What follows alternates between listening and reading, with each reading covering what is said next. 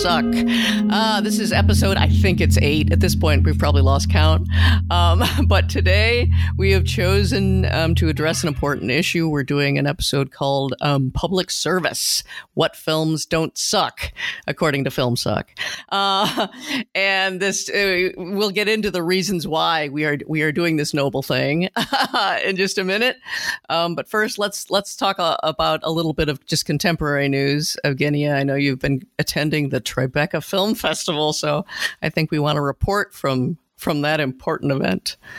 Yeah, well, that's a bit of an exaggeration. But yeah, so there's Tribeca still going on now in New York, and I actually attended only 2 films, part of one is actually part of the official world premiere part of the festival, which is a documentary about the phenomenon of emoji, which is actually rather insane. It's called Picture Character. I mean, I guess it's kind of interesting. But anyway, since it's a friend of us produced it, I shouldn't talk.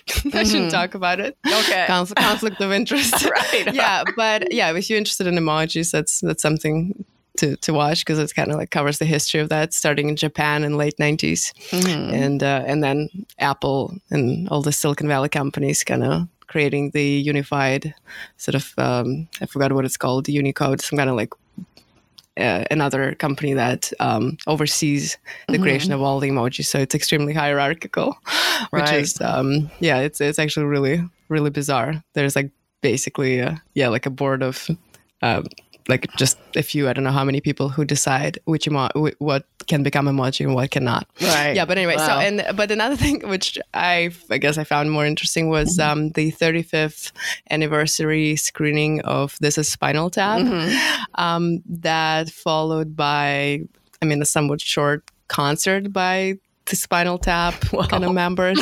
There were 3 of them, the most important ones. And what is it? Michael Keane, Christopher Guest, and Harry Shearer. Yeah, and they were just briefly also joined by what's his name, Elvis Costello. That was a surprise. Wow. Yeah, but so it was. But I'll briefly talk about that because partially I generally like the mockumentary genre, or I think Christopher Guest actually hates this word and prefers, I don't know what, for a documentary or something. Dear. But I think it doesn't. Not even fake, but more the French way. I don't know. I can go that. There's a lot of theory about what to call it, but I don't want to go into it because partially my thesis is about it, and my thesis is a mockumentary too. But I haven't watched this film in I think in years, and when I did watch it again this weekend, it was sort of a disappointment. Turned out, first of all, it's doesn't actually seem as sharp as you would remember it. Sure, there are a few funny lines here and there, but overall, really? I am shocked. It's not that sharp. I remember it as one of the great American comedies. It really isn't. I haven't seen it in years either. Well, see it now. It depends. So basically, Beacon, it's a big theater on Upper West Side. It was fully sold out. There were mostly hardcore fans of just Spinal Tap, and it seems old rockers too, who probably play music themselves and sort of the commentary on their own culture. And people, first of all, wouldn't actually even allow to fully normally watch this film because they would laugh every minute, almost at every line. Right. And so clearly, I imagine there are a lot of people who did find it extremely sharp and witty and still. No, but there's also that horrible thing that when people know that something is an approved work, they'll all over respond. So now everyone goes to Wes Anderson films prepared to be enraptured and to over laugh at everything and over appreciate everything because he's got such a reputation. So that could be because just it's considered everyone, cute and funny. Yeah, everyone knows this is supposed to be an incredibly funny film. So everyone laughs. It's a phenomenon I've seen that drives me nuts. I just hate it. That's interesting, but I guess I bet you're right. But in this case, it's really just old diehard fans. So I don't think they were forcing it, and mostly it's a older kind of male audience of a certain look. I don't know how to describe it, but basically it's very kind of specific. The fan base is sort of specific. Yeah. Wow. And I felt like the youngest person there, honestly.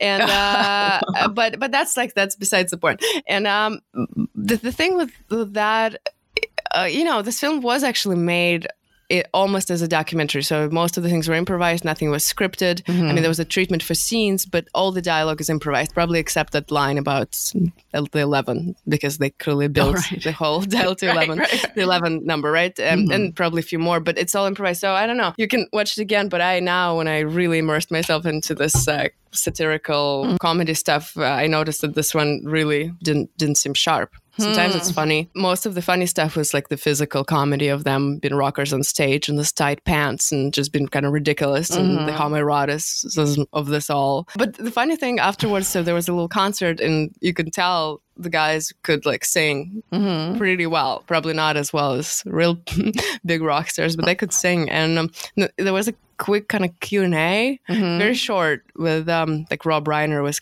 moderating. And the thing was like, I don't know, Christopher Guest was extremely cagey and not actually funny in person at all. That's very so just shocking. Like, oh my God. I think he's probably known for it. I mean, he's definitely not going to like sort of like turn himself on outside of the film environment, from what I've heard. That might be part of it.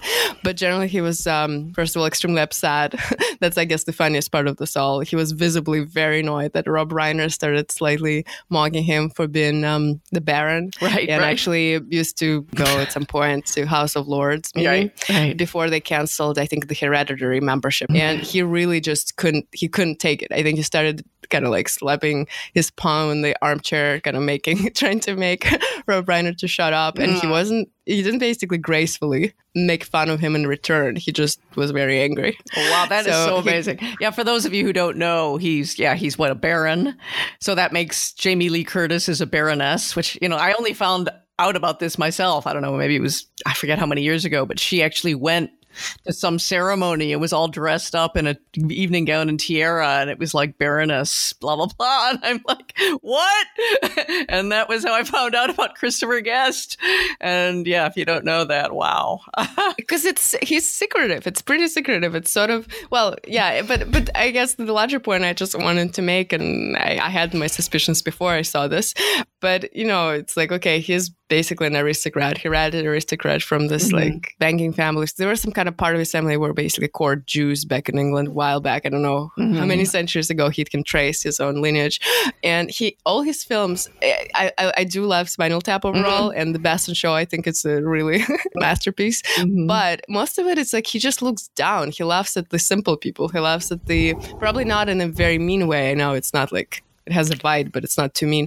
But it's funny. He never looks up or even like in the mirror. Do you know what I mean? That's one of the things. And it looks like, I know why, because he can't make fun of himself at all based on how he reacted, Yeah, my favorite's Waiting for Guffman, and it's just this genius, insightful take on those kind of homegrown community theater communities, which, as far as I know, homegrown theater community members love that movie and just die laughing at it. And it's very, very accurate. But people also often say it's very loving. He seems to really love these people. And of course, the folk scene with A Mighty Wind, he seems to really also, there's a kind of loving quality to the sharpness of the satire. It's really an annihilating satire of the folk scene, A Mighty Wind. I'm a fan of his stuff. But you're right. He's never done a satire of... I can't even imagine him doing a satire of like the upper classes. Certainly not the British aristocracy. Like the way Woodhouse did. Or I mean, and I feel like he and his lordship kind of position would be the perfect. You would think. Yeah. But no, he can't even laugh at the fact that he's a baron. Why laugh at yourself? So it's a weakness not to laugh. It's kind of weird. It was a really weird scene. I kind of glad I went just because of that. Yeah, that is really bizarre. You'd never expect that. Wow. Okay. Yeah. I'm going to now have to go watch This Is Spinal Tap, because we just thought that was killingly funny. But I will admit that we were always puzzled because the director of that is Rob Reiner. And later when Rob Reiner makes all these kind of very soft, terrible films that I hated, we were all like, how did he go from Spinal Tap to all this other dreck? And well, maybe we overvalued This Is Spinal Tap. I'm now going to have to go investigate this. Everything's improvised, and the real stars are Christopher Guest and Michael McKenna. So it's really not much of the directing. It's more in the cutting room. So I don't know. And so after that, Maybe he just had to say action and cut. Maybe. I know. And he played the director, so it's very meta. So it's like they should have given him the director credit. He played the director within this film. Right. Huh. All right. But yeah, anyway. So that's all for the news. I actually didn't do much. Thanks, of the but work. Thank you for the report. Yeah. Yeah, that's right. We were toying with the idea of doing reporting from film festivals, and this was our first outing. But at least you went and saw that. That's what film festivals are really good about. They actually have those kind of special event things that are one-offs that you can only see there, and that's kind of how they generate their excitement. I certainly was not going to cover the San Francisco Film Festival because that's death. I'm just not doing that. So, well, yeah, that's it's also not like prestigious enough for us, all right? Exactly. It's just not what are you talking about? It's not a high quality enough one. That's why. That's exactly why. Oh, anyway, so on to our business of today, which is our public service episode. And I just want to quickly explain, what's the genesis of this and why we're doing this thing. And it's just because over the years, I write a film critic, mainly for Jacobin Magazine, but I've written for other things. And just people periodically will ask me as if, I'm the expert. What films do you recommend, or what are your favorite films? Or even one of the most recent ones was, someone wrote me saying, I'm just starting out watching films. I haven't seen a lot of films. And could you just maybe give me a list of what films don't suck? And that seemed easier than favorite films. I just can't. Giving out favorite films just seems too weird to me. I can't name them easily. I have a million films I really love, and it just becomes weird. So just, can you come up with a list that you could say to people, no, this one's pretty rock solid. I would think you, coming from any kind of background or situation or experience of watching films, you'd be able to get into this film. I don't know how true this is, but we'll see. I mean, I definitely am disposed to like darker stuff, genre stuff. If it's comedy, it's going to be more satirical. If it's genre, it's going to be like action, film noir, Hong Kong martial arts, horror. It's just my own personal leaning. I mean, it's not that I couldn't recommend a bunch of, golden age Hollywood musicals. The rule there is always start with Singin' in the Rain, by the way, because it's the funniest one and where the talent is the most epic. So, but nobody likes musicals pretty much anymore, so it rarely comes up. So what was your criteria here, Evgenia? Yeah, it seems like, when we talked briefly before, it's we sort of naturally leaned kind of different ways approaching the episode. Right. So I immediately thought, public service. So I thought, okay, it's not that I have to kind of name the films that just don't suck and they're good, but like excavate potentially the films that might be like not too known, but people have to know about them because they're good. So they might be a bit more obscure, I would imagine. So it's almost like I thought of it as a kind of an educational thing, which I love. But it's also a bit kind of lofty. Who am I to educate? No, really? No. What are you kidding? What's the old exile rule? That I am judge. Oh, wait, is it John Dolenstrup? Who? I think it was John Dolan. Right? Yeah, we had a whole logo about judgment, and one of his favorite phrases is "I am judge." And we had a logo, and now I forget what it was. Wait, there was, I think, the bigger one. I might be either way mixing it up, or there were two different ones. The funny one was about Inquisition. Yes, something like the wheel. It was the Daily Inquisition, and there was a scene of torture, and it was something about error has no rights. Something has like no that. Right. Yeah. That was it. So your error and judgment should be punished by death, and we are the judges. We always are the judges. Those were the days. We had no fear then. That was great.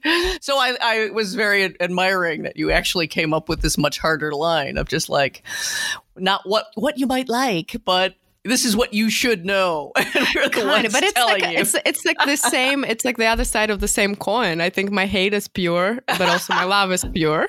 And it's very kind of exile-like ideologies that just, I guess, I naturally over the years adopted. I don't know. But I do have it. So the stuff that I do like, I really like. So we're just gonna go through. We each have picked like roughly a top 5, but we've got longer lists that we might be dragging in others as well as we go. But yeah, just a collection of films you may like, the wimpier version, and you should like. Yeah. All right. Shall I go first? I actually can start with one we were talking a bit about last time, and we both like a lot, which is Tropic Thunder. That's a 2008 comedy directed by Ben Stiller, obviously very much an American comedy. And it has a wonderful backstory in that Ben Stiller initially conceived of doing this movie, which is just a ferocious rip of the Vietnam War movie subgenre.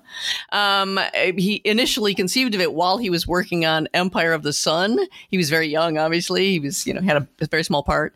But all the main actors had to go to actor boot camp That's right. to learn to pretend to be military people. And apparently they completely got so immersed, or like to think they got so immersed, that they began talking, once they were making the movie, they began talking about it as if they'd literally been in service and seen real action and everything. And they were so pompous and strutting and ridiculous that was the genesis for Tropic Thunder, of doing this, just really laying into these actors who are so full of themselves, who are on location making a Vietnam War movie, and of course overacting like insanely, and how it all goes wrong, and the director is actually blown up, but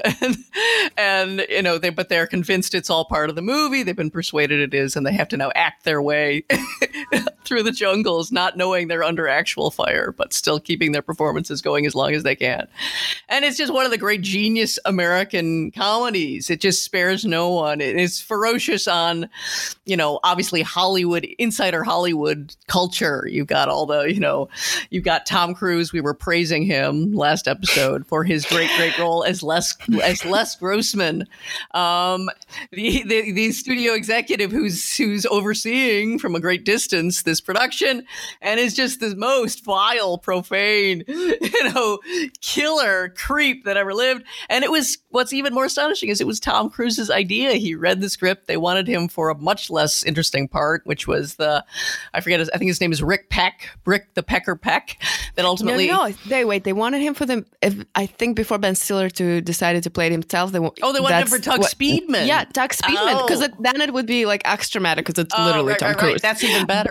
Then I read a wrong account. Wow. No, I read about it, but then I wonder Ben Stiller decided to play it himself, which I guess in the end is funny because he's like funnier. Yeah, he's much funnier. But then it's less meta because it's not. Yes, he's playing Tug Speedman, the ultimate action hero whose last films have flopped, and now he's trying to be a serious actor. That's the conceit. Which is basically a take on Tom Cruise. On Tom Cruise, exactly, who, was exhausting some of his supposedly action mojo and then started doing serious roles.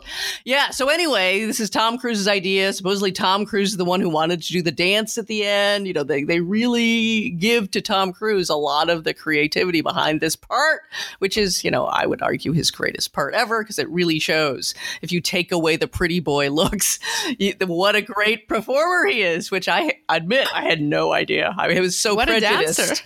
Oh, he's so good. No wonder he wanted the dancing scene at the end. He's just magnificent at the end. It's really, really just natural. I know. He is. Yeah. So, but he mentions that type with a great knowledge, and I'm forgetting who supposedly he based it on. There's various candidates that they name. But at any rate, he's clearly working from this insider knowledge, saying, what you don't have? You don't have the vile studio head who's ready to slit throats just to get what he wants. And so that was all him. Yeah, but I have to say, it's obviously interesting that it's like a spoof on all these big Vietnam War movies. I guess probably even like Apocalypse Now. Why not, right? Oh, it is totally.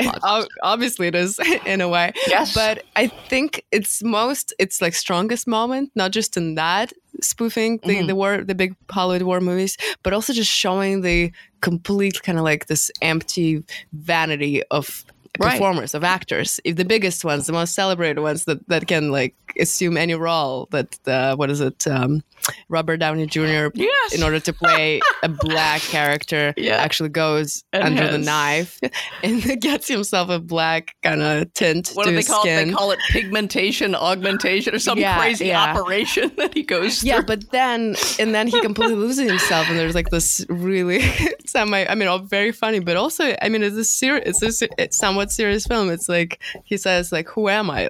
His greatest line. It's my favorite line. He says, "I know who I am. I'm the dude who's playing the dude who's pretending to be the other dude." That's right. You know it better. And you're like, yeah, I think this is the real crisis of just identity that probably a lot of them go through. Like, seriously, it's ripping, no joke. Ripping into method actors. I immediately knew he was doing Russell Crowe when he has the scenes as Kirk. He's supposed to be an Australian actor.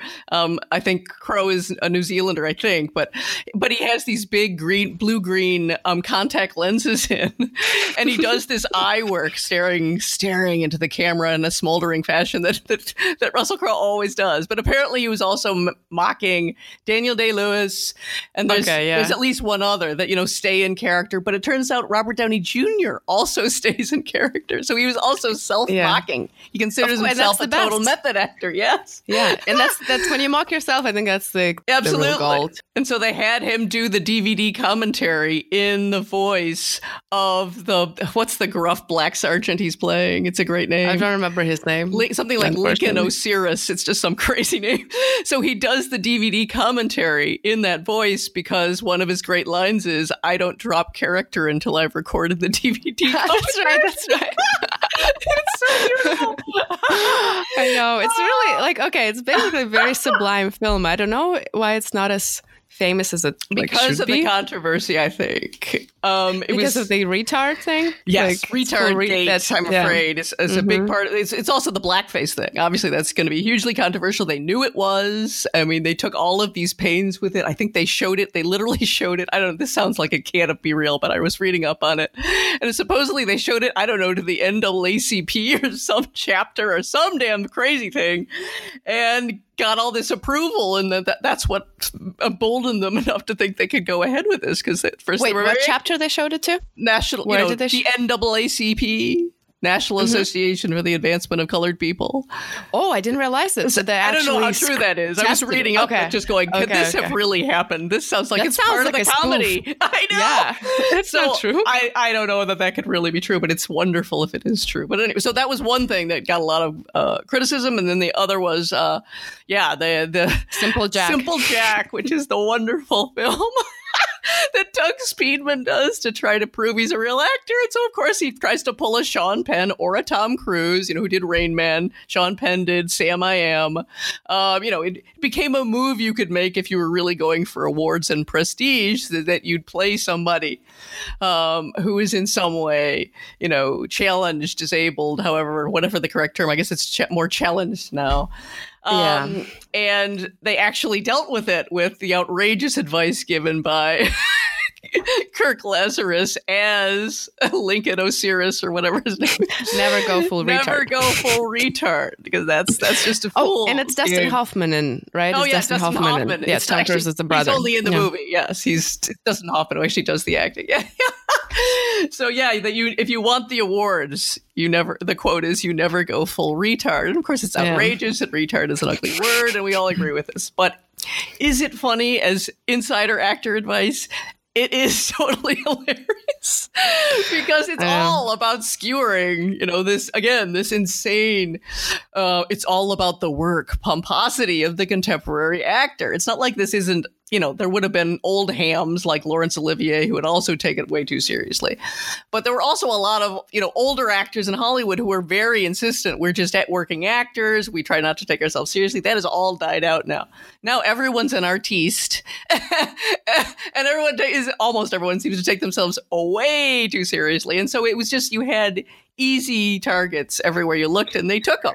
I mean, the Vietnam War film that they spoofed, that was just sitting there, this huge sacred cow that was so self-serious about this. But I have to say, Oh, go ahead. It's just like a really, I have to say, ironic thing that despite all this weight and intelligence of Ben Stiller, who directed and co-wrote, and then now he went serious. He wants to be a serious director. Wants to be a serious director. You know, it's like a Escape from Dannemora, I think it's based. He directed a whole, I think it's like HBO show about two inmates, very serious, somewhere upstate New York, who seduce a woman supervisor from the prison, and they like escape, but then they got caught and killed or whatever. But it's basically extremely sort of overwrought drama. Yeah, of course. Based on real events, you know. So he's all the more good at directing this because he knows from the inside what the impulse is. And I've always heard that he is like a prick.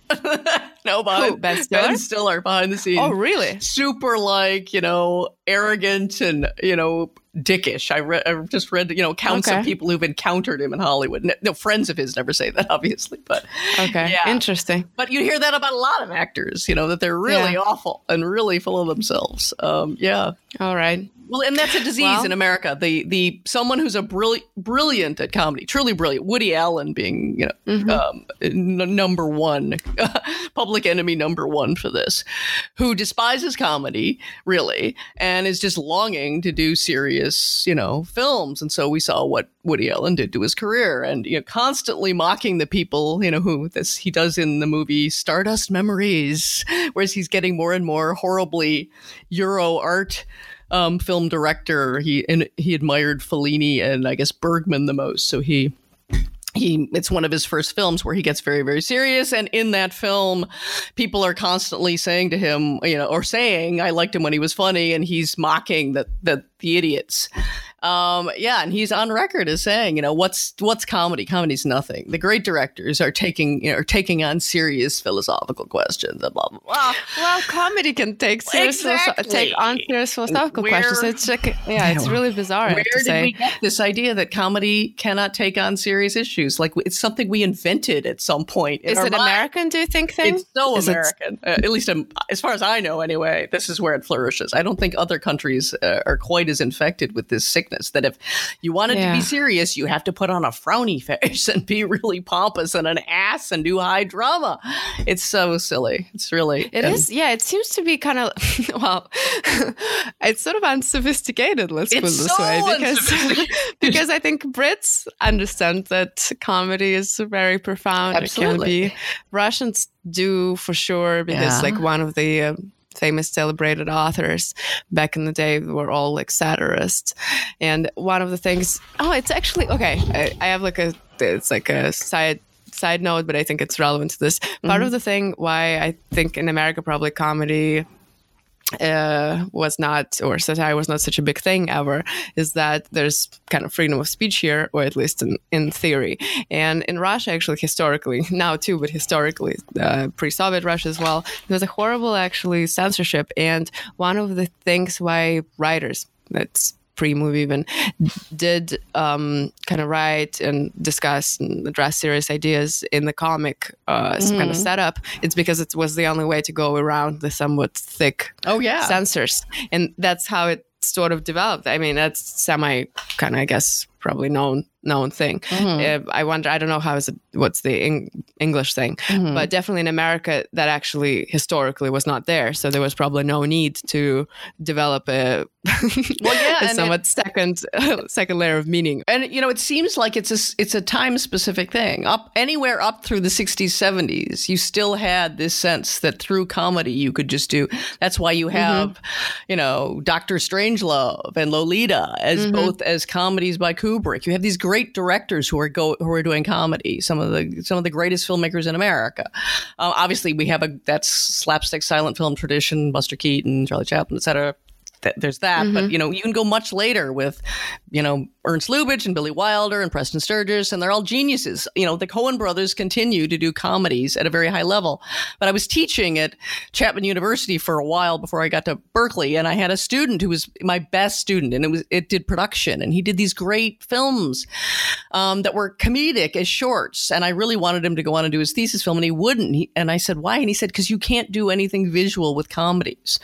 I mean, nobody does. Nobody does any real filmmaking, i.e. nothing with cinematography, editing, nothing formally, because it's just you film a series of actors doing skits and you hardly do anything with the camera. And I'm like, that's only in the last couple of debased decades, like 80s, 90s, 2000s, you start getting these kind of comedies that are often pulled from Saturday Night Live people, etc. And the idea is you just run the camera on people doing skits and you don't do anything visually. That's new in America, but it really took over. I 100% agree with you with this sort of like almost SNL aesthetic in comedies, but I was recently watching Buñuel. What is it? Frida, I forgot, whatever. I think might be the last film. And it did look like the collection is smart and witty, but just performed sketches. Right. So it's not like, so sometimes it kind of works. I guess I didn't mind it, but I always thought, whoa, this is early SNL. That's what I thought.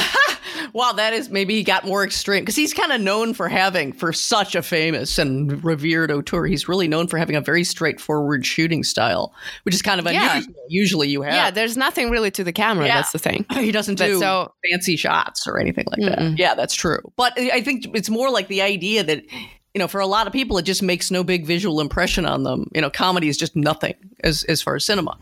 And that just wasn't the case for a long time. And there's no reason for it. There's no reason. Because that's the seriousness of film, you could argue anyway, is the aesthetic. And so naturally you drop it out if it's comedy because you're not going to deal with anything seriously. You're not going to represent anything in a so-called serious way. So it's just insane. I mean, we can talk about lots. I have a bunch of films on my list that we probably won't get to, but that are great comedies, that are almost guaranteed to still be funny. I mean, I just picked Some Like It Hot just because it's foolproof and people still find it hilarious. It is very funny.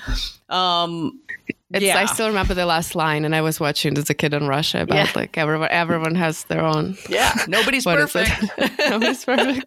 He's being told this an old man who keeps marrying showgirls, and he winds up in this affair with what he thinks is a woman played by Jack Lemmon, who is now first tries to say things like, "I have a terrible past. I've been living with a saxophone player for years," talking about his male roommate. I can never have children, and one thing after another, and finally he goes, he rips off his wig. Says, I'm a man. And the guy just goes, nobody's perfect. And he's... but I think in modern context, that's a very dubious line. And there are different meanings. Of course. Now. It can only get so sophisticated, probably. It's 1959. But Billy Wilder is trying to bring as much sexual and gender-oriented sophistication he could possibly bring for the era. It's kind of amazing he pulled off as much as he did. But it's still hilarious. And, that's the main thing we shouldn't neglect about Tropic Thunder either. It is in the theater. It was one of the funniest films ever. I mean, I literally, you couldn't hear big chunks of dialogue and stuff because people would be laughing so hard over things like, they start with a bunch of mock Hollywood film previews, and one is called Satan's Alley. And it's about two medieval monks who have fallen in love with each other and are kind of staring at each other in these big, intense close-ups. And it's Robert Downey Jr. and Tobey Maguire. And it was just so hilarious, the serious way it was being presented. This story of forbidden desire in the monastery that people were just dying to the point that you missed the next mock previews. It was really a great moment in theater. That happens very rarely. It's a very rich film. Every minute has a lot of going on. Exactly. Right? It's an unusually dense and kind of hard hitting kind of refusing to be irreverent about anything film. Yeah, it's a great film. Speaking of comedy, since I think we should move on, I had on my list the Godard's film from 1967, La Chinoise, the Chinese. Mm-hmm. you know of it, right? Which I saw when I was an undergrad and did not get at all. But so please, I have a Godard phobia myself. So no, you can like, I mean, say what you think. I guess no, after but go ahead. I said, yeah, okay. So basically, well, I watched this for the first time. I don't know, years ago. I think I probably didn't understand much back then either. I was maybe like my I don't know late teens. I was, I think, 15, and then I rewatched it last year actually, and there was 2 years ago there was some kind of 50-year anniversary, and the thing is, it actually is almost like aged and became better, because what Godard is doing there, and I think everyone should watch it, especially among the sort of idealistic or politically oriented lefty people, right? Is because Godard, I know he's somewhat cynical, and I think he might have been somewhat, I don't know what he is. Is he considered a Marxist or whatever he calls himself? He goes, but he's still a bourgeois filmmaker. He's still a bourgeois filmmaker. Yeah. So it's a contradiction. Whatever. I don't want to go into the Godard theory, but basically he made this film a year before the wide wave of the student protests in Paris, or actually all over France. And in a way, he sort of predicted the vacuity, and that nothing came out of it really. But what he does with this film, I found it actually pretty funny, is that he really captures really well, even if it's a bit annoying and artsy, but he captures really well this sort of like the mood and the kind of the feel that you have around this young, semi-idealistic bourgeois people who flirt with revolutionary ideas, which is clearly just a phase. They like all have industrialist parents and stuff like that, and they obsessed with Mao's Little Red Book, because I think Mao line of the lefty of socialism was big in France in the 60s. He clearly kind of goes to Mao, and the apartment that most of the action takes place is like crammed with with Mao books. It's like to the point of complete absurdity, and there are like funny songs that people there's like a famous song that people sing there with Mao Mao. But the thing is that it really captures something that I think I still see today. I don't want to necessarily call names, but something around, obviously not everyone, but the feel around some of the around some of the lefty, like Marxist oriented young media people is somewhat similar when you hang out, even, I don't know, at some Versa-Loft. I don't know, at least in New York I started feeling that rewatching this film makes it relevant today. And again, the funny part of the film, and I didn't know until after I read about it, because I think it's sort of not really coming through, but supposedly Godard was inspired by Dostoevsky, The Possessed. Oh, well, yes, I read about that. Yeah, I wish I'd known that at the time. Yeah. No, The Possessed, but it doesn't matter if you know it on, because I think it doesn't add anything here. It's really like it's really not much there, let's put it this way. But he was supposedly inspired by it, and The Possessed is actually a great novel. I think probably the best by Dostoevsky, about this clique of semi-professional revolutionaries who are trying to conspire in Russia in third quarter of 19th century, and to like supposedly overthrow the Tsar, and they fail, and they're just like complete, basically crazy, kind of semi-crazy people, and they want to do terrorism and all this stuff, but in the end it's like all fails. So the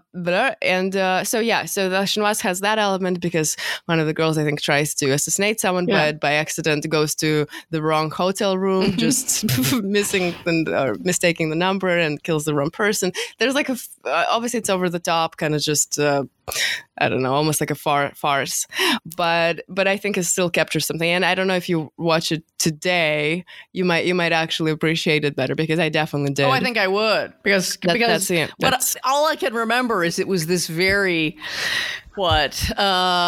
intensely insular set of relationships that have all these personal cruelties between people, but that are all being justified at a high-flown level of politics and ideology, which seems very, let's just say I've seen it, where you do cruel breakups with whoever you're going out with, and you justify it according to something, something how they've aired politically, or in other words, you transpose all of your little personal, likes, dislikes, loves, hates into, supposedly elevating political terms, and it just is all the more vicious because of it. that's all I can remember from the movie, really. Yeah, I get it. You could, and if from years ago when I watched it, I also would probably remember just different, because actors stuck to the camera, break the fourth wall, whatever. It's just not impressive when you remember just like statements. But when you kind of get the comedy of it, which I by accident did, I didn't force myself into this, and I think it eventually funny. And I thinking like since we're already like somehow in this like comedy film rant and exalt them. Should we? What do you think about Dr. Strangelove? Because it's so relevant because of the Russiagate, and it's the funniest film by Kubrick. Yeah, do you like it? It's the great. Oh yeah, I do. I like it very much. Yeah. It's the great black comedy. I mean, which is practically a dead form now. That's just, why is it dead, by the way? I don't know. I've been saying for years, where is the black comedy that should be coming out of this absolutely god awful, impossible, estranging era we're in? It just seems like the natural move to make, and we've gotten just a tiny few. Like Death of Stalin is a black comedy, but it's very rare. It usually doesn't do very well if anything is ever done. It just is. It seems like it's pretty much close to a dead form, and I just am baffled. It's perfect for right now. We need to be just like scathingly, mocking and ridiculing what actually is going on. I think that would be a very healthy response as part of a way of rejecting it. I think that's why it was, starting to flourish in the kind of mid 60s, which is when Strangelove is like 64 or something like that. It's sort of a herald of at least the height of the Cold War. Yeah, and it's the sort of heralding what's coming, which is the increasing amount of revulsion and rebellion, which admittedly doesn't go very far beyond some social changes, but still it's something. He, of course, Kubrick does some very radical stuff. He started it off as a Cold War, supposedly anyway, a kind of drama. And then just, when he's reading the material he's going to use, he's just like, no, this is a black comedy. And he got access supposedly through a military connection to the actual language that were supposed to be used, if we come to the time of essentially nuclear apocalypse and we're raining bombs and destroying everything. These are the procedures militarily that you're going to follow. And he just lifted it all. And so people are actually reading essentially from manuals, from military instruction manuals, to carry out the dropping of the bombs that are going to mostly end the world. It's got all the brilliant, Peter Sellers, yeah. Yeah, it's got Sellers in 3 roles, but it's ripping into, of course, the American government and all these recognizable characters. He plays the president, this mild, Midwesterner whose whole era of polite understatement, completely cuts against the monstrosity of everything that's going on. So he's got the line, "You can't fight here. This is the war room." When a fist fight breaks out among all the high military and government people who are in the quote unquote super grandiose war room, watching, as the American bombers are heading right toward the Soviet Union, and they've got minutes, and they're all arguing, and of course it's got the great. Well, I shouldn't say that. One of the great George C. Scott performances as, what is it again? Bud Turgidson. There's all these sexual metaphors that run throughout the entire film, including when you start, there's a song called Try a Little Tenderness playing as one airline is fueling another, and it looks like the mating of 2 military planes. And of course, you've got Sterling Hayden as General Jack D. Ripper, and he's the one who becomes convinced that our precious bodily fluids are being infiltrated by the Russians. And but the funny thing, I read that I think someone in the government, after watching or like been at some screening of it early ones, said, "Oh, he made a documentary." Yeah, because it's like, I'm sure it's black comedy, but it's also very, very like disturbingly close to reality. Oh yeah, I mean, it's not like you have to hunt very long to find a kind of connection. So yeah, Ripper has become impotent, and because of his own personal impotence and that he's a crazed American military man, he generates this wild delusion that the only answer can be the Russians. And look where we are right now. The answer to every problem everybody has is the Russians have somehow infiltrated and infected our system. So yeah, we're getting a little do-over on one of the worst eras of American history. Yeah, so it's a brilliant film. It's inspired, and it has some of the great, beautiful set pieces. It's really beautifully handled as cinema as well as a comedy. Yeah, and as well as the relevancy, considering how, if you think Russia it was crazy and it remained crazy. Yeah. Then the narrative and the talk and just, it really captured something. But yeah, that still holds true. Exactly. We can all watch, the guy ride the bomb, down. Oh yeah, that was the funniest moment. Yeah, when the cowboy hatted, Texan, rides the bomb like a huge phallus down, and dies gloriously, he thinks, with it, representing the American way. Yeah, it all still pretty damn relevant. Yeah. I feel like it's a good segue, since we're ready anyway on this comedy rant and talking about America. I think I had this on my list kind of in one category, because I can briefly just talk about them. I bet you know these films. They Live and In Time. Mm-hmm. I know They Live. I don't know In Time. In Time. They're kind of similar. Obviously, They Live is this, which very funny. They Live is old John Carpenter's films. Yeah. Is it from the 70s? I can't remember, 70s or 80s, I think honestly. It's early 80s? Maybe 80s. Yeah. I think aesthetic-wise, it's my 80s. But yeah, and I guess I imagine people know about it because it was a pretty mainstream, I guess, popular kind of. Yeah, and it's become a huge cult thing, but still, say a few things about it. But and I connected with In Time, which is like a much newer, maybe like from 5 or 6 years ago film. So I find like this sort of funny films pretty like simply made, with the metaphor, like with it also very kind of on the surface,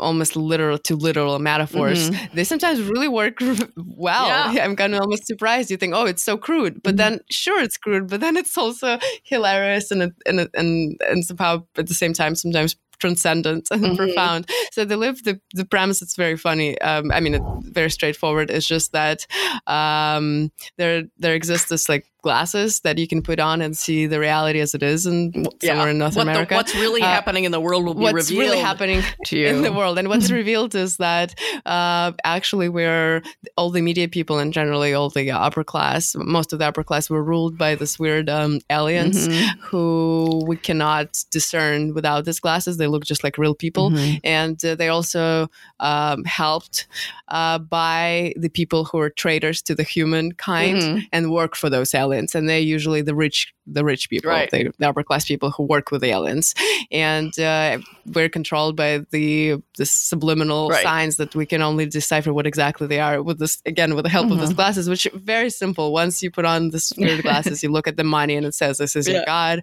You look at the some kind of commercial of a lady in a bikini on a shore. It says procreate. Consume. It's a very you consume, eat, simple. Procreate. Very simple. And you're like, whoa, what is going on?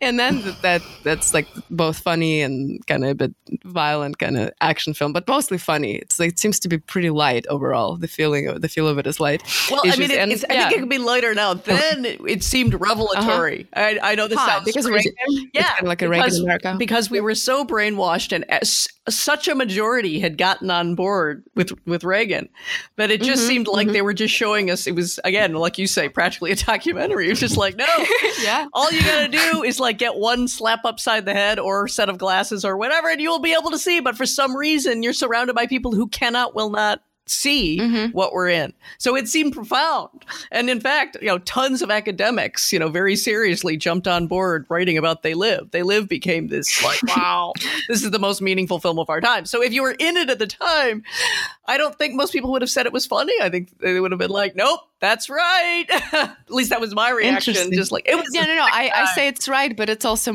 it's comedic. It's funny in a good way. Oh, but I think now you could probably, and it did have a star wrestler was the lead. What's his name again? Something like Rowdy Randy Piper. He's so huge. He's like a working class guy. He's a total working class dude. Ripped. But ripped in a way that I think just only wrestlers can be ripped. So it's a bit like, it was bizarre. Yeah, it was bizarre, but kind of wonderful too. I really liked him. He seemed like, as you say, a real working class guy who's making this discovery. I know. Yeah. And then takes on the aliens, the evil lizard people. Takes on the aliens. Yeah, but so it's a very rewarding film. I can rewatch it. Yeah, Carpenter in general like every year. Is just a great director. Yeah, a great director. Because he does horror, he's not sufficiently appreciated, but brilliant guy. God, fuck that. I mean, it's really weird. And because his movies are frequently, it's like, I bet he shoots probably pretty fast and they're like not overly produced, but they're kind of raw. He's somehow not I don't know. It's like I feel there's not enough respect for him overall. There's like a cult following. Yeah, exactly. And but and then it's true. It's just, again, it's another basic, I don't know, probably a prejudice everywhere, but certainly in America, there's a basic anti-genre film prejudice. So if you're a genius working in genre, people just, they don't recognize you.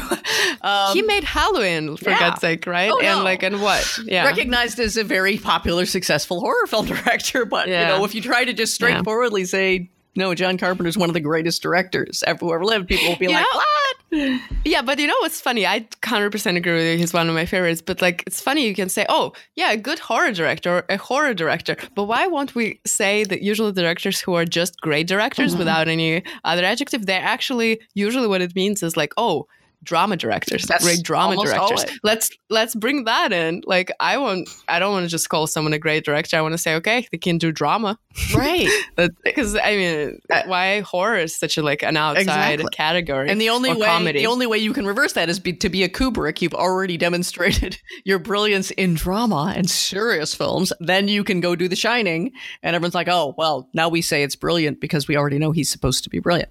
Oh no, it's this ridiculous prejudice.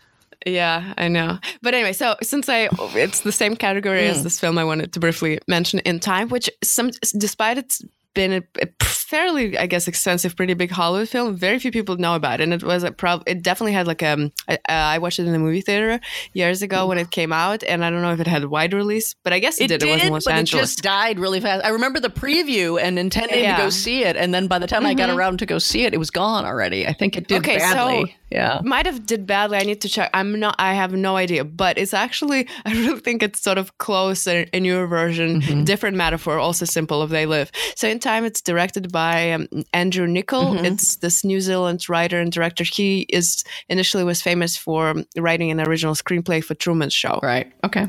Which I guess Truman Show everyone knows. Yes. But yeah, and then since then he's been directing films left and right. I usually not a big fan of his like this super minimalist kind of style, but In Time really works. So In Time is a film about, it's I guess some kind of like near future where time is literally money, which I do like that. Like very direct, very direct. And what's going on in that world is that everyone has this weird like kind of watch on their wrists, like some kind of biotechnology thing that is not activated until they're 25. Everyone lives, I mean, semi-freely. Sure, their classes are poor and rich, but till 25, you're good.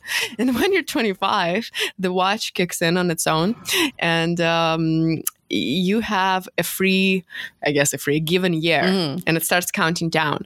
And for that to not run out, for your heart not to stop, for you not to die, because if you zero out, you will die. You need to actually work, and you make money in time. You literally paid in this time, so your watch gets higher. So that's a pretty simple premise. Right. So rich people don't work; they just have, I don't know, thousands of years on their wrists, and they sit in their different zone, like this world or whatever. They usually, I think it's just Los Angeles, super segregated, and the rich are somewhere in imaginary, some kind of Beverly Hills, and the poor somewhere else, and they rarely cross because they also have to pay for crossing all the zones. It kind of zoned, and you almost cannot pay because you make barely enough to not die. So that's the world. And the funny part that it's the main character, like the working class guy, is played by Justin Timberlake, which is surprisingly amazing in this role. And in short, he sort of like tries to take down the system with the help of the daughter of a main banker in that imaginary world. And it's sort of like a bit Bonnie and Clyde, and they run away and they try to take down her dad and the banks, and they convince that there is enough time for everyone, and you don't need to die before your time. That's the biggest part, because the idea there, again, it's like the simplest metaphor taken to like the kind of the right conclusion, is that one of the rich characters, one of the rich guys who briefly appear in the film, is extremely depressed, and he wants to die because he's been living for over 100 years, kind of semi-degenerate, rich lifestyle. There's no meaning. And he just kind of goes to the poor neighborhood and wants to be killed and robbed. Just like he wants to end it. And the thing with him, he is like, I think one of the, I don't know if morale of the film, he voices it, is that for a few to live forever, many must die. All right.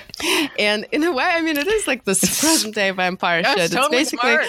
Yeah. It's very smart, but also simple and smart. Yeah, the best, but that's, you need something that everyone can like, okay, I get the idea, and then plunge into the details and recognize them and go, yep, that's how it is. Yeah. And despite that, I mean, I didn't do much of the spoilers because the film is not about the spoilers. It's still fun to watch. But yeah, and so it's like a very accurate representation of reality where, and the idea is that which we don't have yet now, even though they clearly try to find immortality, the very rich are looking for it. But there, if you careful and not get killed or injured, you can basically live forever. And if you're poor, you can die from like not getting your check on time or like, I don't know, or something like this because your heart won't just stop. So that's the deal. What's so smart about that though is at least for a lot of younger people, say up through the end of your 30s anyway, you don't realize you're trading your life. You just think, they're really fucking me over here as far as money. But, time actually is money, which, by the way, is a great Far Side cartoon where you see Einstein at the blackboard with scratching his head because he's found out that time is actually money. I love Far Side. I don't remember that. That's one of my favorite ones. But at any rate, what's so great about that is you don't know until you're middle-aged that you literally have been giving your life. I mean, it's literal. Your life is going, and you don't realize it until you can recognize in your bones that you're actually going to die, and you're probably going to die sooner because you've got bad health insurance, all the things that go with this. You're trading your labor to try to just be allowed to live, but the very act of having to trade your labor, in fact, is it's always about how your life is being shortened, and we're literally seeing this now. It's becoming clearer and clearer as the average age that Americans live is now actually going down. It's been for the last couple of years for the first time in ever, since I don't know when, but very long, in generations. And, of course, you could just add in the suicide rate and other things that are affecting people as, they're not even allowed to be in the system because now there isn't even a way for many people to trade, to get more time. There just isn't. So because I think a lot of young people don't realize it, I'm more scared for them than they are for them. I sometimes think I'm just like, you don't realize. But did you realize? It's hard to realize. I didn't. Like, early enough. You don't feel it in your bones. So you don't really, you just feel somehow like you can go on forever like this. Obviously, intellectually you won't, but you can't feel it. So it's only, it was when I was in my cliche time, kind of in my 40s, where I'm suddenly like, no, now I feel it. And now I know every year I'm giving away hunks of my life doing what I don't want to do because it's the only way it seems like they'll let me live. They up there, those people who run everything. They. Yeah, well, I have to, at least to be, I guess, fair, for coming especially from Russia. I don't know. I mean, teaching is not the word. It's like sort of there's a generosity involved and like passing the wisdom. No, but it's still your life. And if it's not what you would be doing, if finally that gets to be serious in a way, when you're younger, you're tougher and you're just like, oh, come on, don't be such a baby kind of thing. Just do it. Blah. But as you get older, you're like, yeah, no, this ain't funny, actually. This is like, even if you find a relatively soft job, if it's the job you never would have chosen for yourself, if you would have done something totally different, then it's your life you're trading. And it becomes very, very serious as you get into your 50s. Wait for it, those of you who are far away. Yeah, no, that's all true. But that's why this film should be somehow, I feel like, more known. I don't know why it did badly. Is it because it's starring Justin Timberlake and no one was prepared to have Justin Timberlake starring? I have no clue. I don't know. Why? I would imagine it should attract more people. He's super famous, just not as an actor. I mean, he was good. Yeah, he's actually pretty good. He's in Inside Llewyn Davis. But he's got a smaller part. Oh, that's right. The Coens cast him. So it's just he's good as a lead man because he has this kind of like, I don't know where he got it. I actually don't know where Justin Timberlake comes from, but he could really portray this sort of a good man, a sincere sort of common man who, do you know what I mean? Who like does not have the mannerism and is not like those deprived elites who already lived for like 100 years and always look 25, because that's the whole point. Oh, I forgot to say, you don't age after 25. God, that's the film makes it kind of interesting because everyone look super hot and beautiful. Oh, huh. Well, the poor and the rich, right. because you don't age. That changes everything, because then that doesn't sound so bad. You get to stay hot in 25 the rest of your life. Forever, yeah. But anyway, but it's still bad because you can die anytime. Right, but yeah, you stay 25 forever.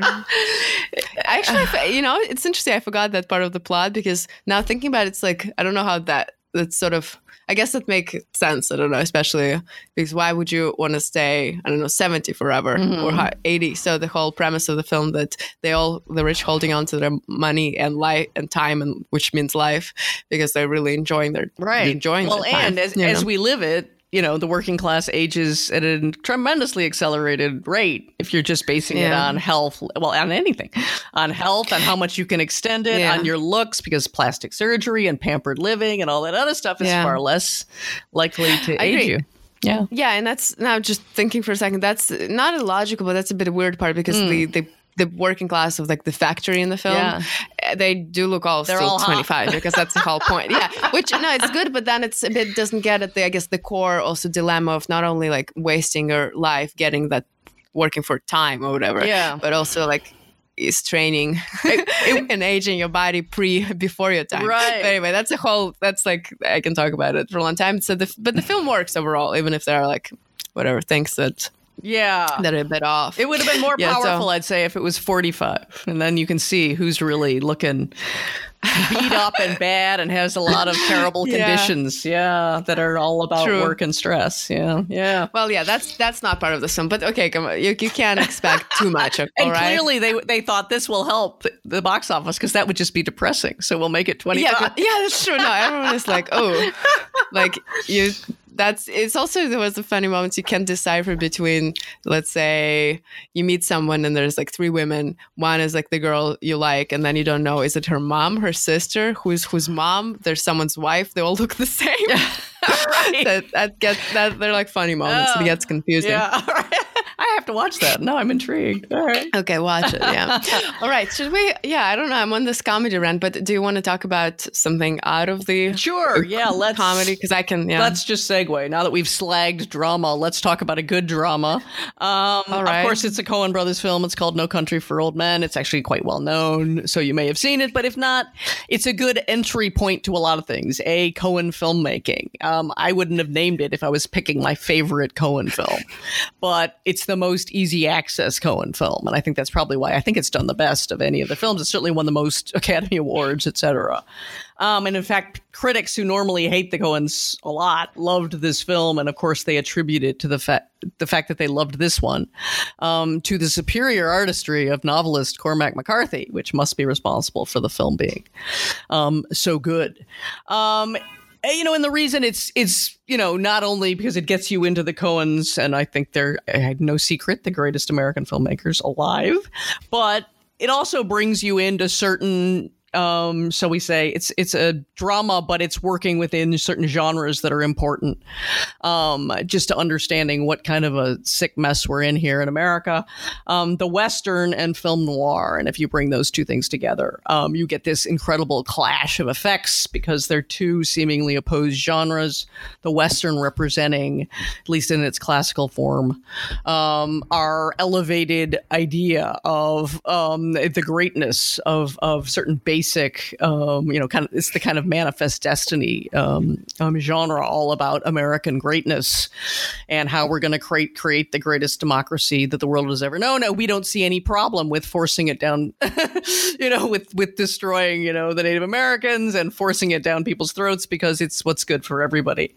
So you've got that genre curdling with film noir, which is all about getting to the 1940s, looking around post World War II, and realizing that the whole American project seems to be sick and dark and headed for disaster, and already just so infected that there's no way to feel anything but doom about your life. So you've got these two things coming together in one film, and it's It's a great film for that, in that you've got, probably there's 3 male leads, but one of them is this sheriff played by Tom Lee Jones. The sheriff's name is Ed Tom Bell, and he wants to see himself in a long line of noble lawmen of the West. So basically lawmen who are right out of Hollywood films. But in his family, back to his grandfather, he really believes that they have been living out that life and that he's the generation that fails. He's the one who can't continue in this because he cannot deal with what he sees is this absolute sickness of American society, levels of crime that he just can't cope with because it's just so off the charts depraved. So he winds up retiring by the end, which is not at all what a Western lawman is ever allowed to do in this kind of Western genre thinking. And of course, what he encounters is Javier Bardem playing Anton Chigurh, who's practically supernatural in his evil and his capacity for creating mayhem, chaos, sickening violence, et cetera, et cetera. And that's what finally breaks Ed Tom Bell. And he has a failed attempt at going to the Western showdown with this figure. Basically, they miss each other, but he also has to admit he's too scared to meet him. And so that's when he retires. And, it's supposed to be both violent, shocking, which it certainly is. The violence is like people were really freaked and talking about, oh my God, have you seen this film? But do you think you like doing spoilers, or it doesn't matter? At this point, I say it doesn't matter. We're not talking about any current releases. Yeah. So that's true. Oh yeah, tough. There's spoilers all throughout. That's true. Yeah.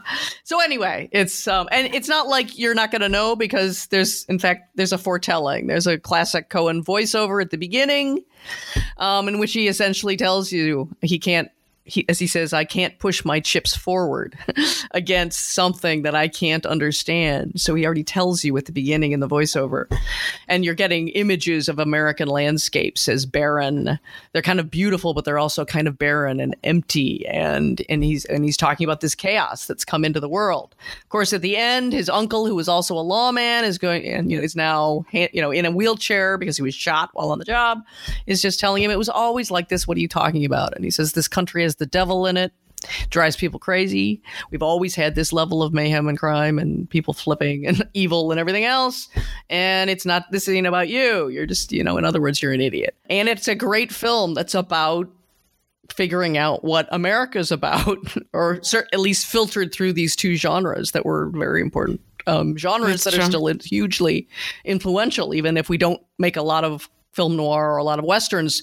Film noir and Western elements have filtered into absolutely everything we do. They're everywhere. They're in science fiction. They're in action. They're everywhere. And I think they're just a central way of looking at the American project. So very educational. I wouldn't have put it that way. And it's a great film. It's just gonna, I've never showed it to an audience that wasn't hugely impressed and sort of that it didn't have an impact on. Whereas if I told you to see A Serious Man, you'd be like, what? You might have a very much harder time with that one. Well, I loved it, though. Oh, I adore it. I adore it. Yeah. But I know what you mean. But yeah, when you say, defining kind of like a film about America, obviously America, there are like multiple Americas, I guess, within America. And when I think about that, there was this, I put Storytelling, the film by Todd Solondz, on my list. Yes, I know it. Partially, but partially why? Because I actually think, Todd Solondz is just generally constantly almost like remaking one film, like many actors. But this one specifically really gets, at least my experience of America, which honestly was more, now I understand, embedded in this kind of liberal, I guess, upper middle class American culture. And this is one of the most brutal kind of take and satire portrayal of that culture in general. And most of the Todd Solondz films are like that because he makes films about his kind of like upscale New Jersey suburbia types. And but this one specifically gets at something. And I don't know what your take on it, but I have to say that I think it's also educational. It's kind of offensive and funny, but it also is profound because, partially because I am in the MFA program, not creative writing. Fortunately, but whatever, integrated media arts, film. And the culture is pretty similar. It's this really kind of wimpy, having nothing to say, suburban, upper middle class mostly, kind of like this like very kind of boring, just like self-involved environment. And that's part of the storytelling, because storytelling is divided into two parts. One it's a fiction film, but one is called fiction. The first part of it that is about the group of MFA creative writing students. Right.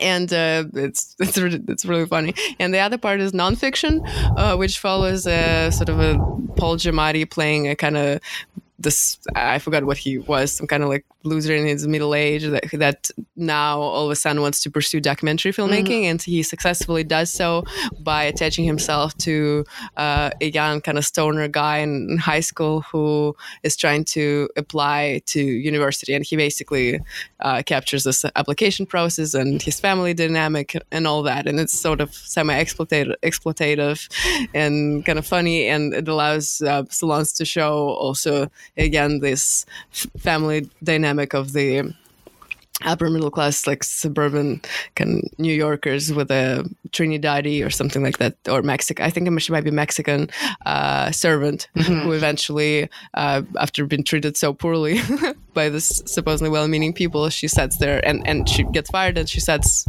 their house on fire. Yeah, but anyway, there's like all this. That's usual Solondz stuff, the class dynamic, But it's also both of these parts, from my experience as an outsider in this culture, is just drinks so true to life, both in this like portrayal of obviously one example of documentary filmmaking and one documentary filmmaker that is so true.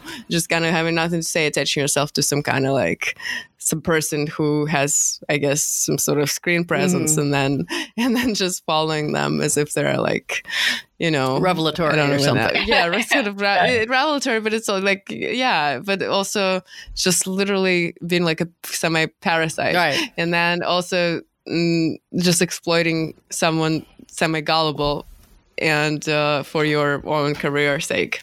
And, you know. Yeah, right. Not letting people know what exactly you're doing, which is a lot of journalism can be like that, and a certain kind of documentary filmmaking can be like that as well, which is the same. Yeah, and so both of those parts, fiction and nonfiction, really, in a way, sums up my. I might be not very good retelling right now, but it kind of sums up my experience of this.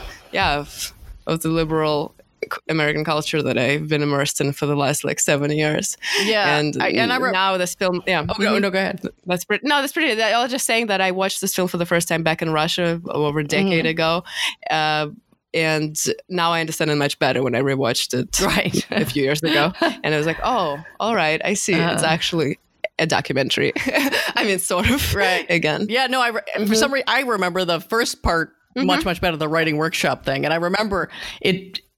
It was so nightmarish because I had a tiny experience in a creative writing class where that's how they handled it. It was all workshopping, and it was the most vicious experience I ever had. I quit the class in a couple of sessions right after I went up. I went up and I did very well. But other people went up and just got crucified by this wimpy teacher that you just figured, but he was just mean underneath, and you could just tell he'd never done really anything himself. But the way all the other students really got into it, and so it became this kind of, oh, here we're given permission to slaughter each other, and so people were just. Admittedly, a lot of the writing was terrible. Mine was probably terrible too. I'm not sure why I was spared, except that I wrote something so savage and slashing as much as I could that it was like daring anybody to come at me. But I didn't care. The situation was such an ugly one, and it seemed to be there to be ugly, to like give people the worst kind of power over each other, and all over nothing. It was all bad writing. It was all, as you say, nobody had anything to say. Nobody had any particular talent as far as I could judge anyway. I certainly didn't think the guy leading the class, had any business judging anybody.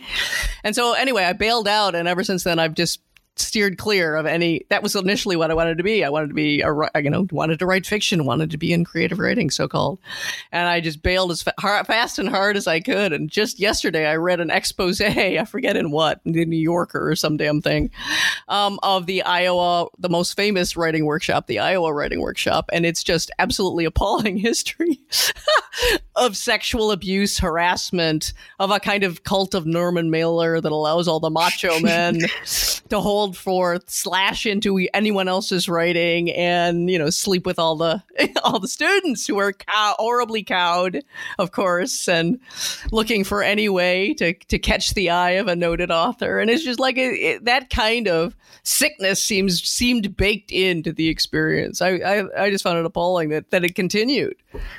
So it seemed that, and the film captured that super well, like these awful sessions where you want to run away from the movie because you got to sit there while this noted author holds forth at the seminar table and rips into everybody, and of course, is going to wind up having an affair with the woman played by Selma Blair, I think.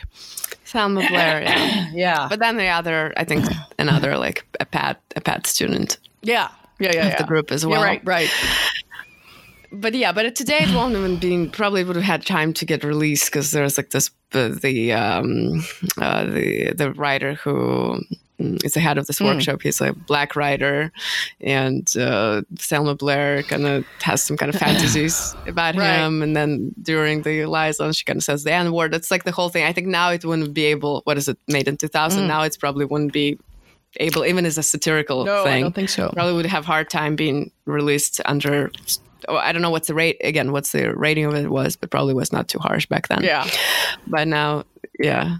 But I don't know. Yes, I thought it was hilarious and very spiteful. Well, and I do remember. And overall, very true. And the last moment had I think the last line was really great, where she winds up using this kind of nasty sexual encounter they had, and she uses it in her story to the group, and he's just attacking and just mocking it as like fake. Oh, no. Wait. No, the last line is not that. The last line, she finally uses that story with their encounter, and he again trashes it, but says that finally a story at least has the beginning, the middle, and the end. Oh, I thought it was when she yelled, "But it's true." But maybe that was earlier, I guess. So no, the last line is literally, it's kind of funny. Even better. It's very meta. Yeah. It's, but it's a little film about storytelling, right? Exactly. Yeah. Okay. Yeah, you're right. That's better. But that the plea, it's all true, has no, obviously it's just, it doesn't matter. Plea, and no one cares. It's great. Yeah. So it's kind of this, like, it's a meta film about writing and creative process and filmmaking in this vicious way. And really vicious. I bet it's about Solondz himself too. So it's not everyone is implicated. Yeah. Very hard to sit through. So, get yourself prepared if you are at all sensitive to these things. Fine. But I feel like it's sensitive. Like, I think, it's especially hard when you recognize it so much if you've been through some kind of MFA environment or any kind of film, documentary related. I don't know. So basically media stuff that's so vicious and so disgusting. So you recognize it immediately. It's true. Yeah. But yeah. Okay. Shall we move on? Do you have something? Sure. I just wanted to segue to something totally different. Completely different. Okay. I like to recommend this film just because, again, I'm just talking mainly from the experience of teaching. Most films that you show, they almost on principle, a lot of people are not going to like just because, it's being force fed to students. But I would, in my film history class, I would show a film called Kung Fu Hustle.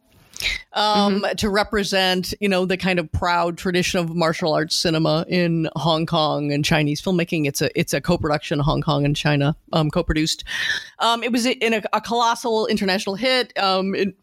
It really made Stephen Chow, at least briefly internationally famous. He's hugely famous, of course, in a lot of the world, in Asia, and he has a wide regional spread. But, he really got as close to his goal as he was ever going to get of being an auteur for a Western market. He also did Shaolin Soccer, which was less of a success, but a success too. But this one was a colossal hit, even in the United States. I think it's still in the top 10 of favorite films. It's a really raucous, hilarious film that gets away with paying tribute to, again, Hong Kong, especially Hong Kong filmmaking history. It also ties in a lot of reference to American filmmaking. He's trying for a kind of deliberate crossover. And so you get introduced in a really wonderful way. And again, it's a nice film. I was thinking in terms again of, if you don't have a lot of experience of that whole type of filmmaking, this is a great introductory film because it's going to be citing and quoting and bringing to the fore the elements that make that whole extended and really glorious genre great. It's the most kinetic filmmaking.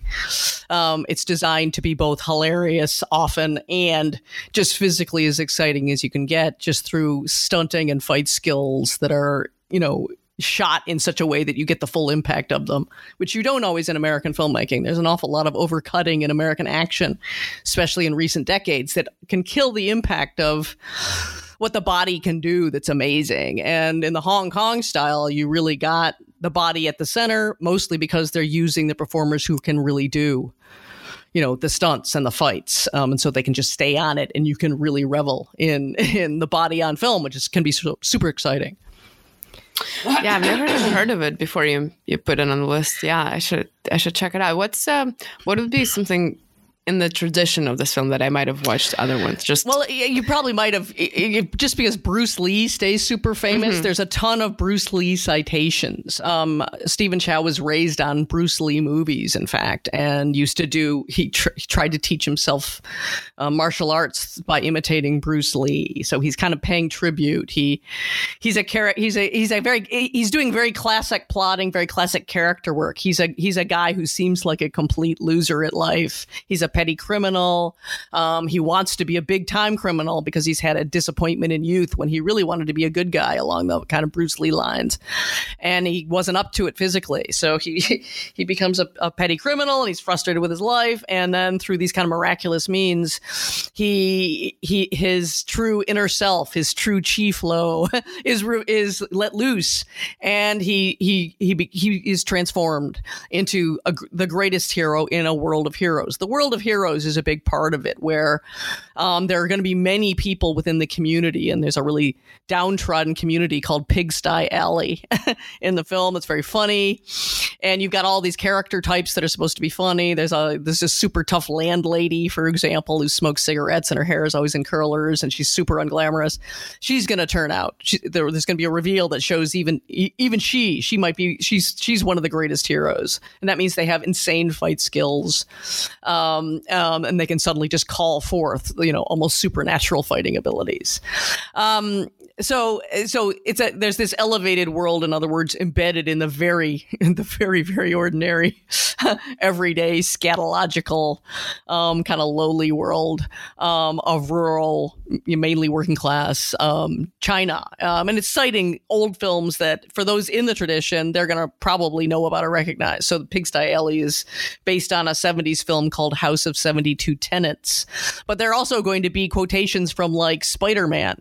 So a dying hero warrior hero is going to say, with great power comes great responsibility, which is a line from Spider-Man. And there's quotes from The Shining and from The Godfather and from, a million American films. Because Stephen Chow was challenged. He wanted to cross over. He wanted to have a bigger audience. He wanted to reach Western audiences, and he was told, you'll never do it. He was mainly famous, or at least partly famous, for a kind of Cantonese comedy style that involves a kind of very fast-paced verbal pattern. They just said, there's no way. You can't possibly translate. And so supposedly he took this as a personal challenge and says, I'm going to do it. I'll figure it out. And so he does a lot of this. There's a lot of CGI effects, which normally you wouldn't have seen in the Hong Kong tradition, but it's a way of indicating I'm trying to cross over to big budget, big spectacle Western audiences. So I'm going to do a bunch of CGI gags. So there's a scene where it's like a Roadrunner cartoon where people are chasing each other and their legs start to create a kind of become little swirling circles as they run at supersonic speed, that kind of thing. So he does a lot of sight gags that are like that. He's a big fan of Buster Keaton and Charlie Chaplin, for example. So his own film education is very wide-ranging, and it really shows in the film. So at the time, it was pretty well known in America for a film that was a Hong Kong Chinese co-production. It's faded since then, so I'm always trying to push it on people. Seriously, watch this film. I think humor often helps, get things across when people are somewhat resistant. And there's a ton of humor here. One of the first things you're going to see is these really vicious gangsters who are taking over, and they wind up attacking Pigsty Alley. And they're called the Axe Gang, and they all wear like Abe Lincoln top hats and suits and carry these axes. And they wind up doing this little dance number at the beginning, which is seems to throw everybody. Even if you're used to that genre, you're like, what's happening? And so it's very daring and very funny in some of its effects. In a way that was so suggestive of Chow being able to go on. I thought he was supposedly gonna make Kung Fu Hustle 2. It never happened, though he's still claiming it's gonna happen someday. Now he's in China and they're just feeding him boatloads of money, and he's creating hit after hit for the Asian market and a big regional reach outside that. But in the West, you're not even hearing about Mermaid or what's it called, The Journey West. Is these films he's making that are colossal hits, and we're just not even hearing about them. Interesting. Yeah, I know. I can quite because I know so little about that, like, and just general. I think Chinese cinema at large. It wouldn't, because it was because I was in the Bay Area in the 80s and 90s, and a ton of local theaters would run the latest martial arts film, and there was a big audience for them. It's interesting, and that's how I got into it. Yeah. Well, we probably should at some point do some whole episode on some national films of other countries. Yeah. Yeah. So, but since we're sticking to public service, today is just public service. Yeah, I guess we're definitely not gonna. And I'm thinking about it. Not gonna have time to discuss everything, but we will publish some kind of PDF with our top choices. I guess what I did want to cover on air, definitely Total Recall, which I feel. I mean, obviously, it's like was, I guess, widely successful mainstream film, but I'm not sure people give it enough credit for it being not just funny and fun, both funny and fun, but also like the best adaptation of Philip K. Dick actually ever attempted on screen. To me, because it actually really gets both Philip K. Dick's humor, but also it is a truly kind of philosophical action film where I don't actually know of any other action film with a true kind of philosophical underpinning that asks those questions, right? What is self? How we define by our previous actions. And so that's actually one of my favorite films of all times, which is weird to think about it because it's such a kind of like huge spectacle kind of in a way. How do you rate it in relation to Blade Runner, which most people would probably name as the Philip K. Dick? Well, I have a very specific take on it. Blade Runner, I mean, I know it's a good film. I do like it. But if you talk about adaptation of Philip K. Dick, it's not successful at all because Philip K. Dick in Do Androids Dream of Electric Sheep, which I love, is like a novella. There's a lot of humor in it, and Blade Runner is not funny at all. And also, I can't believe. I mean, I'll just say that what's the director, Ridley Scott? He's a fucking idiot. If he didn't include any of the animals, of the whole animal storyline from the book into the movie, because part of the kind of like genius, and when you read now, living in this urban hellhole most of us live these days, is that there's this whole kind of part of the book that why it's called like Do Androids Dream of Electric Sheep, that actually animals completely disappeared from Earth, and they're very rare. To own any kind of animal is a huge investment. You have to be kind of rich to do that, and everyone is kind of sort of their status of a person sometimes can be measured in how many and what kind of animal they own, or he or she owns. And sort of one of the main characters at some point owns a sheep, but it dies, and so he replaces it with an electric sheep because it's much cheaper, and they're like this android animals that are made for the people who don't want to be embarrassed by being too poor not owning any animal, so they have this kind of proxies.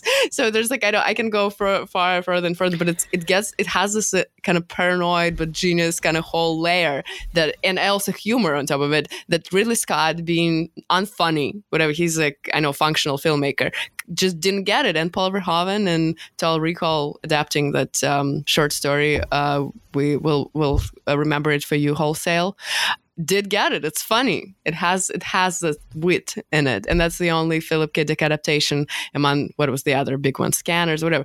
It was literally the only one that is funny. Minority Report probably is all right, but I don't remember it being funny. You know, Spielberg adapted that. So that's kind of my take on that. But besides the humor that Paul Verhoeven got in Total Recall, I just like this like paranoid and also like nature of the film, that at the very end, I obviously not spoil it for you, it's an old film, we still don't know whether it's all a fantasy of of going to Mars and being a hero and saving a girl in the world and blah, blah, blah? Or is the main character really an agent whose brain was wiped and he had this mission to save Martians from this evil corporation who is basically stealing and controlling their oxygen anyway? And that's like this whole crazy narrative, but basically it also captures the usual Philip K. Dick narrative that we kind of barely know what's real, what's not, and it's all very confusing. And the reality is confusing. You never know what's true, and and you don't know who you are. And you sometimes even get confused in your own brain, which is exactly what happens to Arnold Schwarzenegger. And what's interesting in the film is that, I guess why I call it also philosophical, is that if you believe that the character is really that agent, the special agent, CIA agent or something like that, that he decides at some point to go against what himself was initially, and to go with the people and what he kind of learned from them, despite that who he was as a person before that. Yeah, it has this interesting strains that makes you really think about, I guess, just the self and, and the actions and how deep or something profound your sense of self even is. So what is brain? What is memory? What if you erase it? What would you do? Right, yeah. Can you be brainwashed? Yeah, I don't know. There are all these questions. I mean, they're obvious once you watch it, I guess, more than once, and not even once, if there's all this spectacle on top of the score story, because it's like a widely fun film. But then there's this, and I think it's a very profound film, actually. Yeah. And it's not given enough credit for that, because I know someone hates it. Like, I think, for instance, David Cronenberg was originally supposed to direct it. And he's the one who developed some of the characters. I think the woman with 3 breasts and all the weird Martian weird freaks. It's very Cronenberg and like very scary, very good. But then he abandoned it, and Verhoeven came and did make the movie, and I think Cronenberg hated it for it being too flippant or something like that. But I mean, I don't agree. I don't think it's flippant, and I don't think it's I'm the opposite. Yeah. I only saw it when it came out initially, and it was the one I didn't like. Interesting. Why? Well, mainly because. Well, maybe it was because of the hype at the time, but it was definitely being kind of sold and seemed to me to be presented as such a Schwarzenegger film. And Schwarzenegger seems to have nothing to do with a whole sensibility that seems like Philip K. Dick. So for me, that just it cut against any of the tension of losing yourself or, not knowing what's reality, because it's Schwarzenegger. I mean, to make Schwarzenegger in any way vulnerable to anything, you got to go as far as Predator, which is you have to have an evolutionary superior being, which, by the way, huge fan of Predator. Could have talked to that was on my list. I would have definitely talked about Predator. But so the Schwarzenegger effect really interfered for me anyway. And, and of course, Spielberg doing Philip K. Dick is just like, doesn't make any sense to me at all. Though there are people, who love, Minority Report, and I have such a hard time with that film. But at any rate, so I didn't get it. Admittedly, I have not seen it in all these years, so I might like it better if I watched it now. And, you're quite right about Ridley Scott having no humor. His 2 strongest films, Blade Runner and Alien, are all about, they're serious films. There's no question. I can try to think of any humorous moment in either one of them. They definitely aren't doing that. But Blade Runner's, among its great triumphs, is the look of it is so perfectly, seems to me, Philip K. Dick world that it's just awe-inspiring from the moment you start watching. That's one of my favorite things. It drowns you in convincing world of Philip K. Dick, which is it seems like one of the hardest things to accomplish when you're doing a film, and nobody ever seems to accomplish it. I literally can't remember that well what it looked like. I remember it looking a little junky. Total Recall, which seemed intentional. Yeah, it is very intentionally junky and kind of cheap, very cheap looking. Yeah, I think they shot it in the subway. Everything looked kind of like as if it's like cheap furniture. Everything like the screens kind of like plastic. I don't know. Yeah, they were shooting, I think, in Mexico City. I don't know. It looked like futurism, cheap, almost like where we are now. Everything's cheap. New buildings are cheap. Everything's trash. So it's like aged well. That's what I guess I would argue for you to watch it again. It aged really well. Yeah, then it just seemed like, it's the 80s, and so much of film looks like crap. Commercial cinema just looks like fucking crap. That's when they start making it with the idea that it's going to play on television. And they're like, well, since it's going to play on television, it doesn't need to look good. That was before people had, beautiful widescreen, blah, blah, blah TV. So it's true. Yeah, interesting. No, that aesthetic is a very expensive film. So that trash aesthetic there is definitely on purpose. It's not just, I don't know how many, what is it, 200? I don't know how many $1 million it cost. Yeah. So it was definitely an aesthetic choice. Yeah, no, but clearly. I don't mind. I liked it. I think it was true to kind of how we live today, which is like advanced technology, but trash. Yeah. And, Ridley Scott's version of a trashed world is it's got the urban distressed and rusted, but it's an overall you just got to give it to, it's an overall beautiful vision. There's just no way it isn't beautiful. It's incredibly beautiful. So it's sort of like, can you live with it being supposedly junked but beautiful? Sort of like, Pris is, still the most beautiful. She's one of the androids played by young Daryl Hannah, and she's still, just some sort of model of female beauty, and Rutger Hauer is a model of male beauty, and it's just dazzling to look at. It's his peak, I think. Yeah. Oh, yeah. The peak. Oh, absolutely. Oh, yeah. He's still his favorite film, obviously. He looks back on himself as young and incredibly beautiful, and with the role of a lifetime as Roy Batty. I think even Philip K. Dick said, he dies somewhere during the making of, but he sees some of the footage and he says, that's it. You've got the exact look, and he's the greatest Roy Batty you could have ever done. So, there's just, admittedly, its reputation became so huge that I've seen the backlash, which infuriates me. So I've seen people online, just trashing Blade Runner, and obviously Ridley Scott is easy to trash. And so now Blade Runner is stupid, but then everyone goes out and watches Blade Runner 2046, which is the worst piece of crap I ever saw in my life. It is crap. Oh my God. And saying that's better than Blade Runner. And I just want to go commit mayhem on the public. But yeah, it was excruciatingly long and boring and just out of control, not funny, but not even pretty. It's just so derivative. Everything was so derivative. And it's just derivative in the dumbest way. I mean, there's old Harrison Ford in Las Vegas. You're just like, why? What? Yeah, that was bad. At least we can agree on a bad Philip K. Dick, and that was it. That was a really bad one. Yeah. So yeah, Blade Runner, Total Recall. One or the other or both, and you can pick based on, descriptions. And I'll have to look at Total Recall again. Maybe it's greater than I realized at the time. Well, should we keep going? I don't know. For a little bit more? We've talked for hours. I mean, I was going to go on and talk about so many different films. Coraline. I know. One of the first of the Leica films, which I'm really cheerleading for this company because they're a kind of anti-Disney Pixar. I was going to talk about Heavenly Creatures. I was going to talk about a lot of older films. I was going to give you a silent film to watch if you decide to be really daring, and that's Man with a Movie Camera, because its editing is at such a rapid fire pace and in a way that it can delight a contemporary person, unlike a lot of silent film. Yeah. I won't present it as you did, that it's like you need to be brave to watch. It's like a fun film, entertaining, weird. Oh, I just mean if you want to be brave enough to do silent film, which most people don't. Oh, that's true. Most people don't. Yeah. That's true. We were going to go into a whole section on, older films, say pre-70s films. But yeah, I think we're running out of time. It would have to be a part 2 or something. I know, either part 2 or, we'll definitely sort of make available some kind of we'll do our own list. But I wanted to talk about so much more, like a few Buñuel's movies, like Grand Bouffe, Marco Ferreri. That didn't happen. A whole bunch of Russian films, but that we might have a separate episode on the Russian cinema. Yeah. We did wing it today. But, we had a list to draw from, but there was no way we could get through the whole list. So we did our best. Yeah. We almost got through. I almost got through my through at least top 5. Yeah.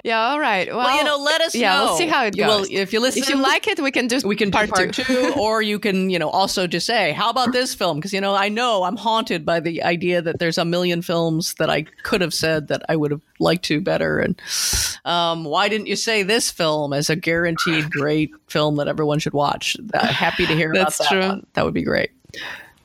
That's true. It's hard. It's like how you even approach that. You need to segment it. Exactly. Yeah. Like, what's the greatest? If just a horror film thing, just a comedy thing, just exactly. Just an action film, whatever.